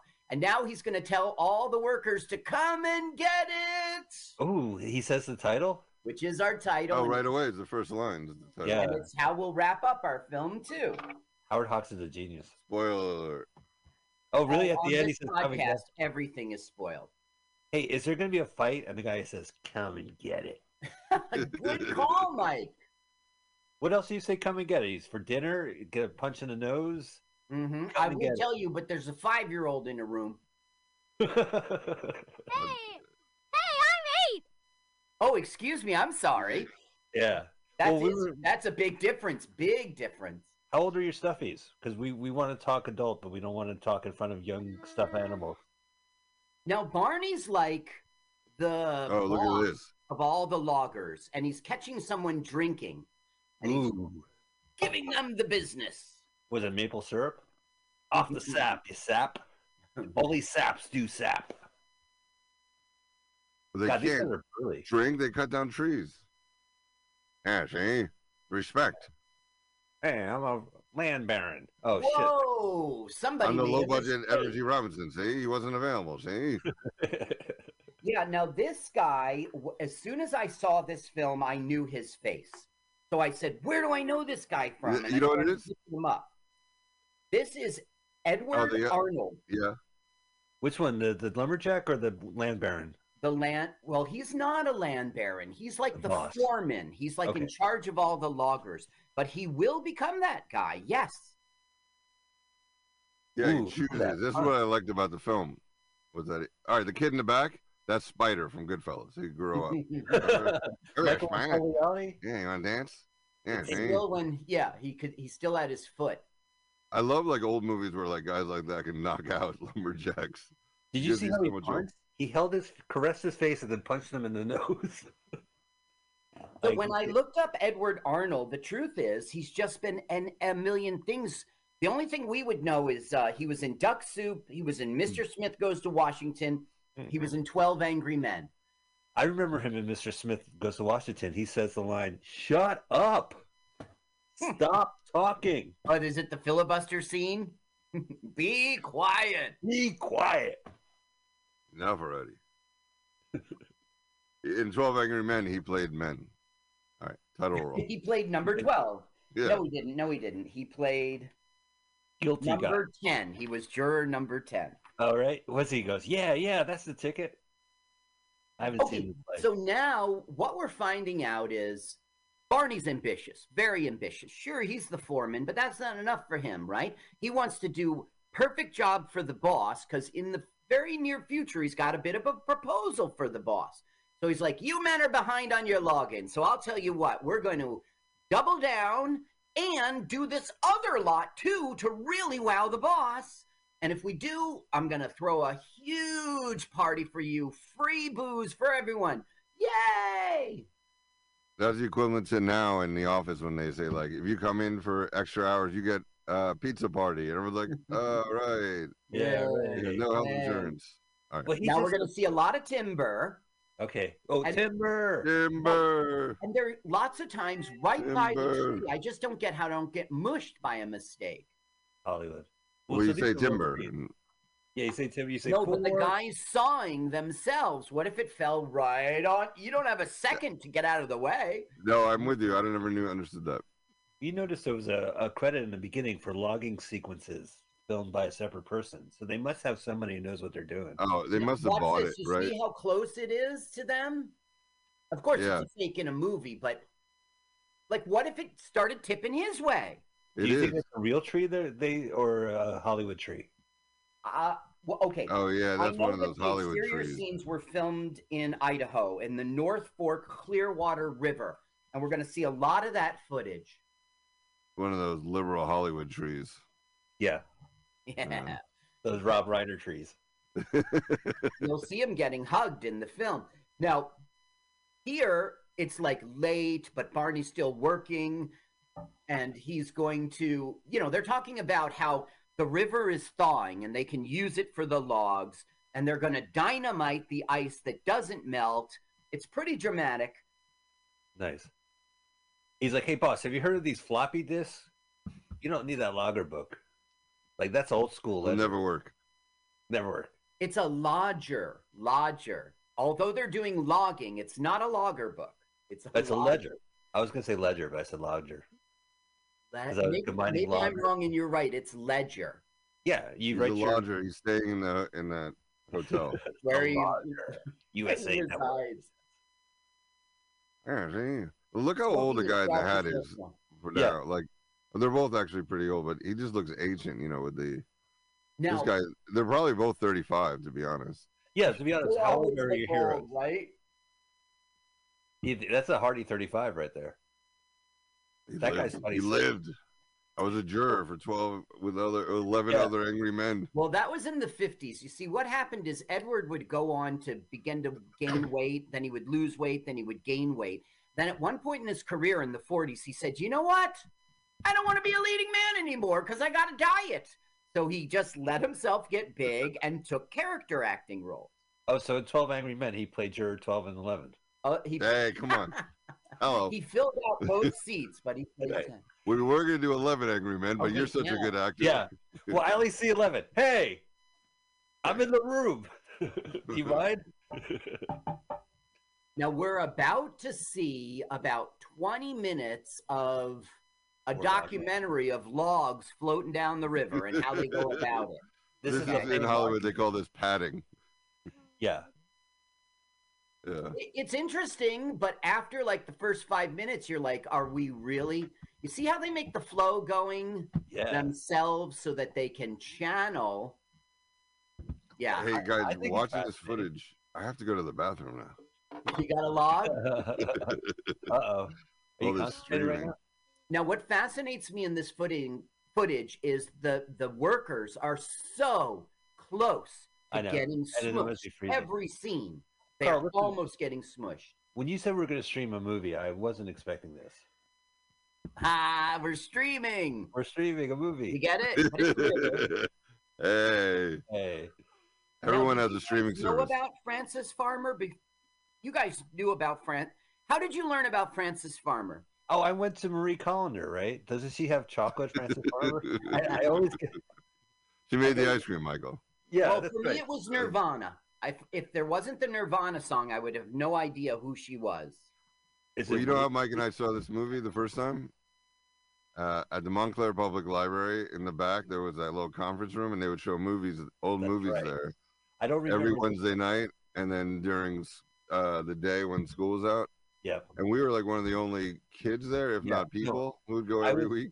I was really loud, and the librarian had to suss me out afterwards. He said, "You got to be quiet during the movies." What, talking during the movie? Yeah, during the Marx Brothers. When I was. Oh no, but they would every Wednesday night they would show an old movie at 7, and our parents would Yeah. drop us off, and then I don't know what they would do. And then We during the did that. day when there was no school, they would drop us off. So this is one of the old movies that we'd see. So that's why you recommend you picked this one. Yeah, I really liked it. You know, like honestly, as a kid, I was just kind of freaked out by the plot where the Edward G. Robinson guy. He spoiler alert, he chooses money over love and then regrets it. Yes, And he I was chooses like, money you gotta over go one and he way. tries to make it right. Can we show a little respect for the actor? His name is not Edgar G. Robinson. He's Juror 12 and 11. Thank you. Edward Arnold is his name. Two first names. Oh yeah, from Happy Days. You see, it's What just is- going to this keep is very- going and going, showing us this footage. Ooh, I gotta take a dump. Carl, sometimes a log going into something wet is just a log going into something wet. Sometimes. Yeah, stop reading into it. Is it this time? Here's Francis Farmer by Nirvana. No, don't play it. We'll never air this on YouTube. Why? What do Because you it'll Yeah, tag us? yeah, they'll flag us. Do you see the I don't icon at the care. bottom is the baby from Dinosaur? No, Carl, this won't air on YouTube. All right, Michael. We played It's Tricky, and we got flagged and got pulled. And Yeah, the but it episode didn't didn't air. get Oh, pulled. yeah. No, it You didn't just- get pulled. So, but Germans can watch it because of some German Something music. like that, yeah. Yeah. Wow, this So is yeah, so if you interesting. see the time, I don't know how we sat through this as kids, but we had more patience. I think the moving image kind of thrilled us. back Okay, then. did now they get this money from director, this? Oh yeah, director when the movie came out, it was like either watch this or sit home and get sepsis or Yeah, yeah, right. there Yeah, wasn't that's much where it was. choice. You went to the theater and you saw moving pictures. Wow! Wow. Oh no, that log is coming right at me. All right, here he's making the deal with the big boss. He's saying they're building the railroad now. They're gonna Ooh. make it right across America. So what we should do is get the contract to chop the trees down so that the railroad can go through. We'll be paid to make money. You see, and he's even got a plan for the places where they aren't, like a homestead with lumberjacks. And he goes, well, that'd be fine. And you're just the man to do it. He goes, no, I'm just the partner to do it. oh And boy. right. So he gets talked into, if you want to be my partner, because I trust you to really deliver this millions of dollars, you got to marry my daughter. And that's going to be the trade he's making. Oh, hey. Ew. Yeah, I'm not really big on commitment. Hey, I'm a lumberjack. I don't know what I don't want to say anything more, but you understand my shirt. Now, the reason that the Jack is right in the name. Right, yeah. They're not a lumberjill. Well, there's a comic called Lumberjanes, about female loggers. Rose is still in the room, Mike. It's not. No, she can read it if she wants. No. I'm just kidding. now my Adam is married with children, but yet he's still in the closet. Hey, I'm making fun of this guy for being a lumberjack, and I'm the one in the closet. You're literally in the. You speak from Literally. from experience. No more. Now, what I've been trying to get out is Sorry. the Samuel Mayer. Now, Samuel Goldwyn. Now, remember, he's not just some company at this point. It's him. Right. He's making him. these films. This is an MGM movie, but it's probably prior to their conglomeration. The merger, right. the reason he chose Howard Hawks to be the director was because his grandfather was a logger, and basically Barney from the book is based on his grandfather. So he thought, who better that, but then Hawks said, I like the romance. I don't like the politics. I don't like my grandfather as a scumbag. Excuse me. Right. I didn't mean to say that. Hi. Oh, but Adam, maybe, so we could do a little humor. No, it's fine. We're family friendly. We're watching a movie. We're watching kids in a library. We can't handle that. So the old game. Now Barney, Barney, who's just committed to marrying the daughter of the logger to make left one. Oh, I was wrong. Sorry. No, see, he's always lucky, except for he's got to marry that lady. Okay. Well, he is lucky because he's going to bet $500. Whoa. You know, this is 1870s money. 1886. Okay. And he's going to win. Now, he just committed to marrying the daughter, even though it wasn't said out loud. It was the implication. But he's about to meet the love of his life, Frances Farmer. Right there. That's right. Her name is Nata. So Frances Farmer, Howard Hawks, do you guys have any connection to these people? Like, have you seen another Howard Hawks movie? Have you watched another Frances Farmer movie? I've only heard about Frances Farmer. She was very difficult, very hard to direct, and she would binge drink. She'd get arrested. Nice. She was committed to psychiatric hospitals. She had a really messed up childhood. Her parents kind of divorced her, and then, in a way, sort of abandoned her. They divorced her? Can you do that? They were divorced at a super young age. They split up. They lived in different states. The mother got this job for doing research, and she said, these kids are messing up my job. So she had the aunt ship them off to the dad. They were on the train alone. She had a really hard childhood. Wow. Oh, I probably dated her then. Yeah. Yeah. Okay, guys. Rose's not in the room, so you can say the F word or whatever kind of awful thing you want to say. Sorry, I said scumbag. That was a step too far. Well, bag is a perfectly fine word. Bag is fine. Okay, so Frances Farmer is helping. He goes, I'm not flipping this over to see if the thing is in there. You flip the other two over, because he's not going to get scammed. This is just showing again how great they're all in. That's really building cool. Suspense. Now, in $500 in 1884 is equivalent to $500 in 1884. Yeah, in 1884 money, that was worth like $500. Yeah, like if you adjust for inflation in the time period, it's about $500. So she's giving this. You could put on the audio for a second. You could see how tough she is. Shoot him. Leave it on for a second because we're about to hear Love Me Tender by Elvis. But before there was an Elvis. This is 1884, right? So yes. This is Gomez Adams playing piano. 1870. Yeah. Love Thy Tender. They changed the lyrics. It's completely different. It's completely different. Are you going to sing a song? Give me my umbrella. Where's my parrot? It's a parrot. Your hair looks like it's been raining all morning. Look at that. Give this guy a towel. Okay, the song is called Aura Lee, popularized by Elvis Presley with Love Me Tender. So we can play this song. Public domain too. Now, this was Frances Farmer's biggest movie. And then on the Ed Sullivan Show, like 3 decades later, she'd sing this song because it was her most popular movie. Oh, wow. Was he regretful of singing it? No. Ow, my eye. Why'd you open a parasol indoors? Now, I get sick of this song by the end of the film because they play it throughout, my goodness. Imagine she's saying orally. Maybe that will help you. Orally. Right. Orally. Yeah, right. Now it's an interesting song. Now you're interested.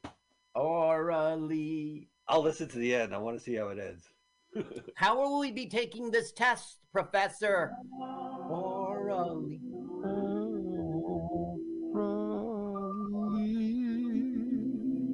Oh, the barbershop's there. How are you going to take my temperature, doctor? Rectally. See, aren't you glad your kid's out of the closet? I can say that now. Can we watch the log scenes now that my daughter's in the room? Yeah. Slowly. Now, check this out. I was going through Wikipedia to start off, and it said music by Alfred Newman. So I immediately tried to research what's his middle name. Right. But it was Allen. Alfred Allen Newman. That is so close. Hardcore research right there. Oh, what me worry? Yes, what me worry. I learned that the East in Alfred E. Newman stands for enigma. I don't know. Is that interesting? You know, they ripped off that face. That face was used for advertising in the 1800s. Like, you know how they would have, like, you know, Dr. Spiegelman's cure-all or whatever? Yeah. Yeah, so they would have Alfred E. Newman. They reused that image. And then for the rest of their corporate lives, they backtracked and retreaded and said, like, oh, you know, it was a popular image at the time, and like, or it was a coincidence or something like that. But yeah, you could trace it back to the 1800s. Kind of hard to say that when the guy's name is Alfred E. Newman. Now, it turned out that Alfred Allen Newman was like, he did over 200 motion picture scores. He did the fanfares, which are associated with Samuel Golden Pictures. Wow, that's big news. He was among the first musicians to compose and conduct original music during Hollywood's golden age of movies. Later became a respected and powerful music director in the history of Hollywood, his son too. Newman and two other composers are the three godfathers of film music, apparently. So usually I ignore the music because he was Alfred Newman. You were like, what? Let me check this out. Yeah. There was some Mad Magazine songs, right? They had a. Do you remember that ad? They would have a record inside the magazine. Yeah. It wasn't I'm going berserk, but it was like I'm going mad or something. I think I'm going crazy. It was like it was a gimmick 45. It was a plastic 45 inside the magazine. You would separate it, serrate it out, and it had multi grooves. So the song would begin, "Hey, it's a wonderful, terrific day," or something like that. And then it would get to a multi-groove, and it would give you one of three different endings or whatever. So it would be like, you know, my wife left me, a rat bit me, or something like that. So I remember the first time I ever put that on, I heard, yes, I'm leaving, not you leaving, soon as Thank you. You played the Nirvana song anyway. All right, fair enough. Well, you don't have any Beatles songs to ruin this? Yeah, what about Rolling Stones? Did Francis Farmer mentioned by Bowie? Now look, Francis is putting a Mickey in his drink. Did you see that? Yeah. Who's Mickey? Okay, so he's gonna like pass out. She's gonna steal his $500 of winnings or whatever. Nice. But something weird happens. He starts asking her, "Where'd you come from? Are your parents still alive? Can you get back?" And she gets pissed off. "Hey, what are you two? A bunch of missionaries? Come on now." And I'm a lady of the evening, see? He's genuine. He's just interested. And it turns out about $150 she could get back home. So he gives her like $200. And then Sven chips in like $30, whatever he's got. Fucking and then Sven. she starts to realize this guy's not worth ripping off. This guy's a nice man. Right. And so she'll prevent him from drinking the drink. Oh, wow. Why don't you give it a listen for a second? All right. Well, I'm getting kind of thirsty. Look, all right, then, get out of here. You better stop drinking. You better take care of this. She's like, you better stop drinking. Will you get out of here? Why? Because... Look here, man, your pocket's full of money. Little man sitting over there, you think he's gonna let you get away with it? You're crazy. Well, she's like, my pimp's not gonna let me out of here anyway. Please, Yeah. do what I tell you. You go with us? What? Is he going to leave the table and his buddy's going to drink his drink? Finally, slurp. You should have written this film. Yeah, I'll talk to Howard Hawks about this. See that? Whoa. Yeah. Now you'd think he'd be like, hey, screw you. But he's like, no. He's like, you're coming with me. I like you. Yeah. He's like, I disagree. I'm in the minority. Yeah, So you're I'm going The with pimp it. is like, you're not taking my best girl who sings Elvis Presley songs. Yeah, has an umbrella indoors. So Barney's like, here, you sit down. We're going to fight this out. And she goes, what do you think I am? And she grabs her own bottle. look at this guy. Whacking people on the head. You know, every time there's a bar fight, especially if it's the Wild West, there's a certain choreography that we're just used to. And this is like breaks all the rules. Look, he threw the chair at his knees. They're fucking rough fighting. Lumberjacks, man. Look at this guy. He does that move, holds the chin, and then slams the head down. Yeah. Called the boy Bang! chicken. Oh, right in You my see, they texture. start flinging the tray. Oh, yeah, This look will at be that. called That's back dangerous. later in the film. What a dangerous thing to do. Right in the Ouch! nuts. Oh, Hey, no. again, another Oh, nut right in the nuts! Oh, boy. The family jewels. My glasses. the log. The log in the stream. Well, this is the most dangerous stunt I've seen. Like, custard pies are less dangerous. They're throwing metal frisbees at shit. Mike, it's a movie. We don't know what's up. Yeah, but I'm saying... Hey, my thoughts and prayers out to the families that were hit by these trays, but there's nothing we can do about the trays. But they get to free the girl. It's their right to have the trays, and we can't regulate trays. It's defined in the 222nd Amendment. Trade. Oh, well, she settled in. Hiya, honey. Hiya, Ralph. She left Ralph. him because she was a traitor. This Wait, is was she like a... Was she a prostitute? It's never said. Okay, it's implied. She just sings in cat houses. singing Yeah. prostitute? Well, I don't know that she was, but Are they all... Come on. Just kidding. so now she's like, I love you. I love you. They love each other. Now listen, Alice. Why, it's not a get-rich scheme plan. Do you guys know the Nirvana song? Do you know it? Something, Francis Farmer, entertain me. No. The title of the film is called, the title of the song is called Frances Farmer Will Have Her Revenge. She's not mentioned in the song, but she is born in Seattle, Washington, and that's where they're from. So maybe it says this is the only thing, and maybe it's her. You think In her false witness, I hope you're still with us to see if they float or drowned. Our favorite patient, because she was incarcerated a lot. Display of patience, disease-covered Puget Sound. She'll come back as fire, burn all the liars, leave a blanket of ash on the ground. Wow. That might be. He was, That what, might 25 be. when he wrote that? Every 25-year-old knows Francis Farmer. I guess so, if they're from Seattle. You think, like, Kurt Cobain saw, like, a punk rock sticker of Francis Farmer on some coffee shop in Seattle? He's like, oh, It just- cool. Cool. Cool. Oh, look, there's a hole in the screen. Screen. Yeah. Now they're off to somewhere, but Sven has a telegram. Okay? All And right. then it says, my daughter's expecting your arrival. You want to, Oh, you're serious about order. this partnership. That's my birthday. Get down Yeah. here. 1884. I like how it says, quit fooling around. If he's like, stop fucking her. Come on, see? My daughter's not going to get pregnant herself. Look at his see? face. He's got a serious dilemma now. Am I going to be a rich, powerful man, or am I going to be happy in love? Oh, I that's love like the only options for women in his life are either the boss's daughter or a possible prostitute. right. Like there's no like regular woman, you know. Look, he's sitting right by the hole. Hello. Looking right in there. They're both there. Oh, yeah. I'll show him. Oh, they were in on the joke. Oh, I have And one good of night. these. That's it. Oh, Now, this is a steam bath, and we know it Andrew, from... Right. Now, if no, you're Carl. in a Thank you hot- for explaining, mansplaining to two Jews what a steam is. Yeah, right. Like, we don't know what a good We call that a gym. We call it a workout. That's a workout right there.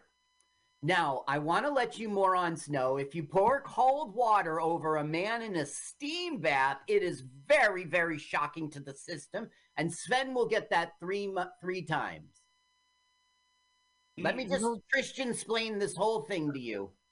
Oh, you Christian explaining? I don't see these boxes anymore. I think during COVID, this is a better idea than being in a communal steam room. During COVID, your whole life. Right. But no, this sucks. You're stuck in a box and a guy puts cold water over your head every 10 seconds. I'm not joking. I used to go to the gym. My whole workout was just going into the steam room, and you know what? And then showering afterwards, getting dressed, and taking the bus home. That was it. I didn't like maybe I'll lift the weight or something. Put my pants back on and just get on the bus. Yeah.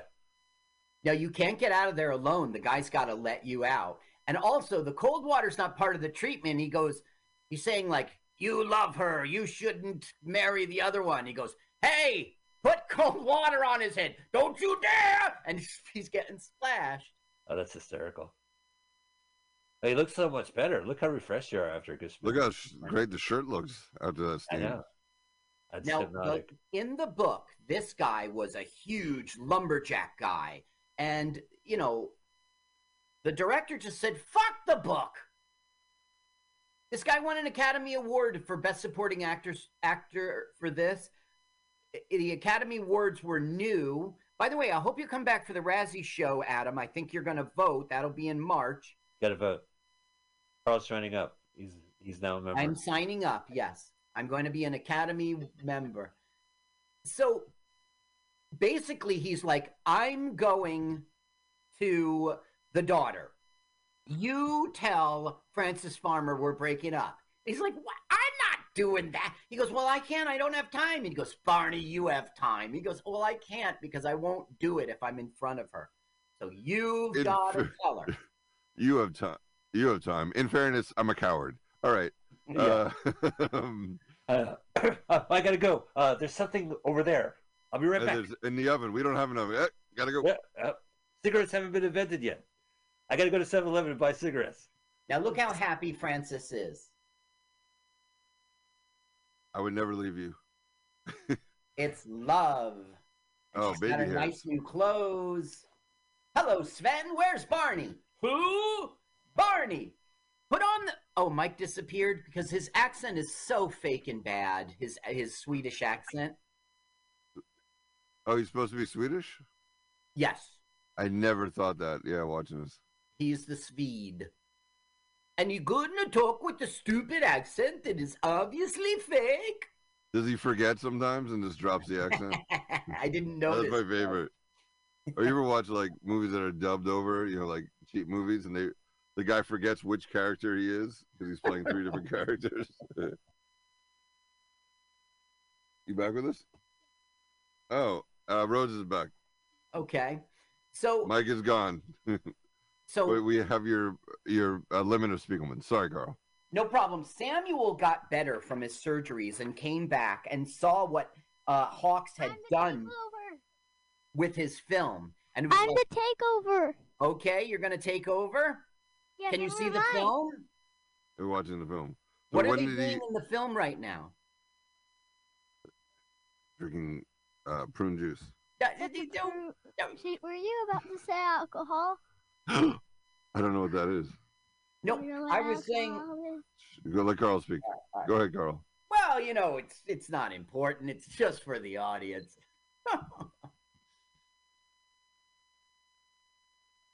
I'm sorry. Wait, no. Did you ask me to come in and not say anything? Is that why you wanted me here?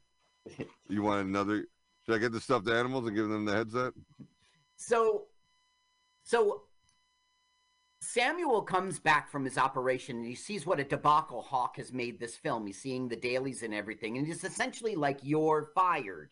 And he got this other director named William Wyler, who does other films for him. Yeah. And the guy was like, I'm not taking over some other guy's movie. I am a director. And the guy says, well, I'll suspend you and you won't direct a thing if you don't do it. So he reluctantly had to do it. He refused to have it say directed by him.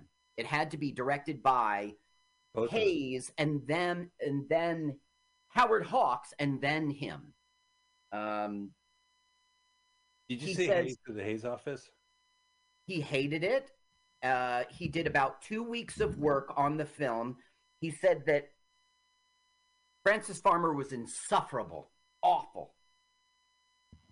Do you see that in her performance? I mean, that's No, not... I think it's a great performance. I think it's a Whoa. really good movie. Yeah. Well, you're being biased because you're a lumberjack. Because of my outfit here. Yeah, and you live in the woods. I do. You In do, you live in suburbia. You work all day, sleep all night, and work all day. Wear women's clothing and hang around the bars. What? Did you have to do that comedic record scratch? Oh, yes, I remember this. The old Iron Ridge, Wisconsin newspaper. Fashionable wedding. Yes. No wedding crashers not recommended. Wink, wink. Yeah, that'd be the. See, back then, she couldn't just show up at the wedding and make trouble. She'd have to get on this train and stay at that hotel and get a horse and buggy and Sure. she would to get and you can't just crash a wedding. Put up the sound, you can hear the fake Swedish accents. What's a fake Swedish accent? Sven is from Sweden. That's why his name is Sven. Everything ready? Everything ready. Why you're fooling me? So she can't marry Barney, so she's marrying the second best man she knows, Sven. Sven. Yeah, that always bothered me too. Like, again, there's only two choices. It's vengeance.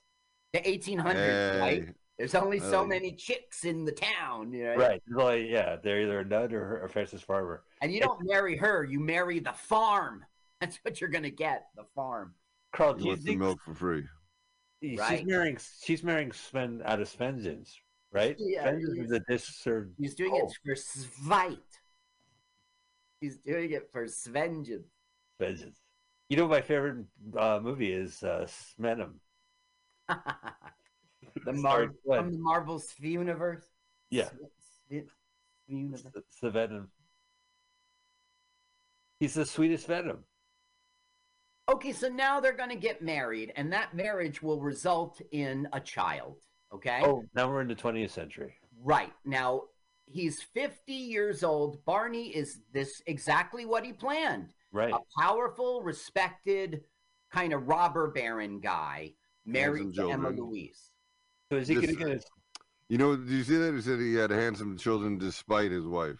That's really messed up. Well, That's really messed up. that's part of the film, is that Frances is very pretty and the mom is not pretty. Now, look, the mom is not even sitting here, right?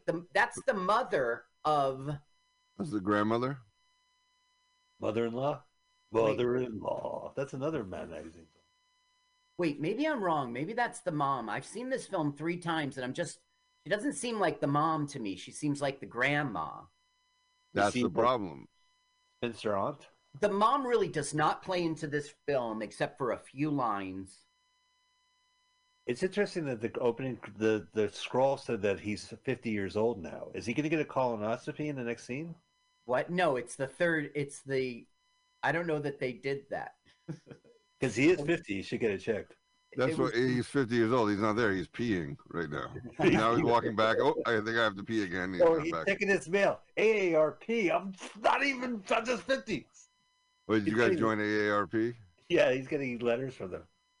Oh, I already joined. Now, this is the daughter of... Okay, we just met the son at the kitchen table, at the breakfast table, and now we're meeting the daughter. And the daughter calls him Barney, not Dad. And she's like, don't you say that around your mother. She'll get furious. And then she replies, okay, boomer. Kids today, right? Yeah. So Honey, I'm not a boomer. I was born 100 years before the boomers. Okay, boomer. Okay, boomer. No, you don't understand. I'm not that generation. I was born in 1832. Okay, boomer. Ah! They do that on purpose. My research about the daughters disappeared. Here it is. Andrea Leeds is her name, and there's not much here. She was nominated for Academy Award. For this film? Like Sven? No. It was for something called Stage Door in 1937. She retired and became a horse breeder. I don't know. There's nothing interesting there. It happens all the time. You're welcome, audience. Yeah, you're welcome, horses. She was chomping at the bit to retire. Hey, come on. It was the audience's loss, but the horse's gain. So now we're finding out that there's been a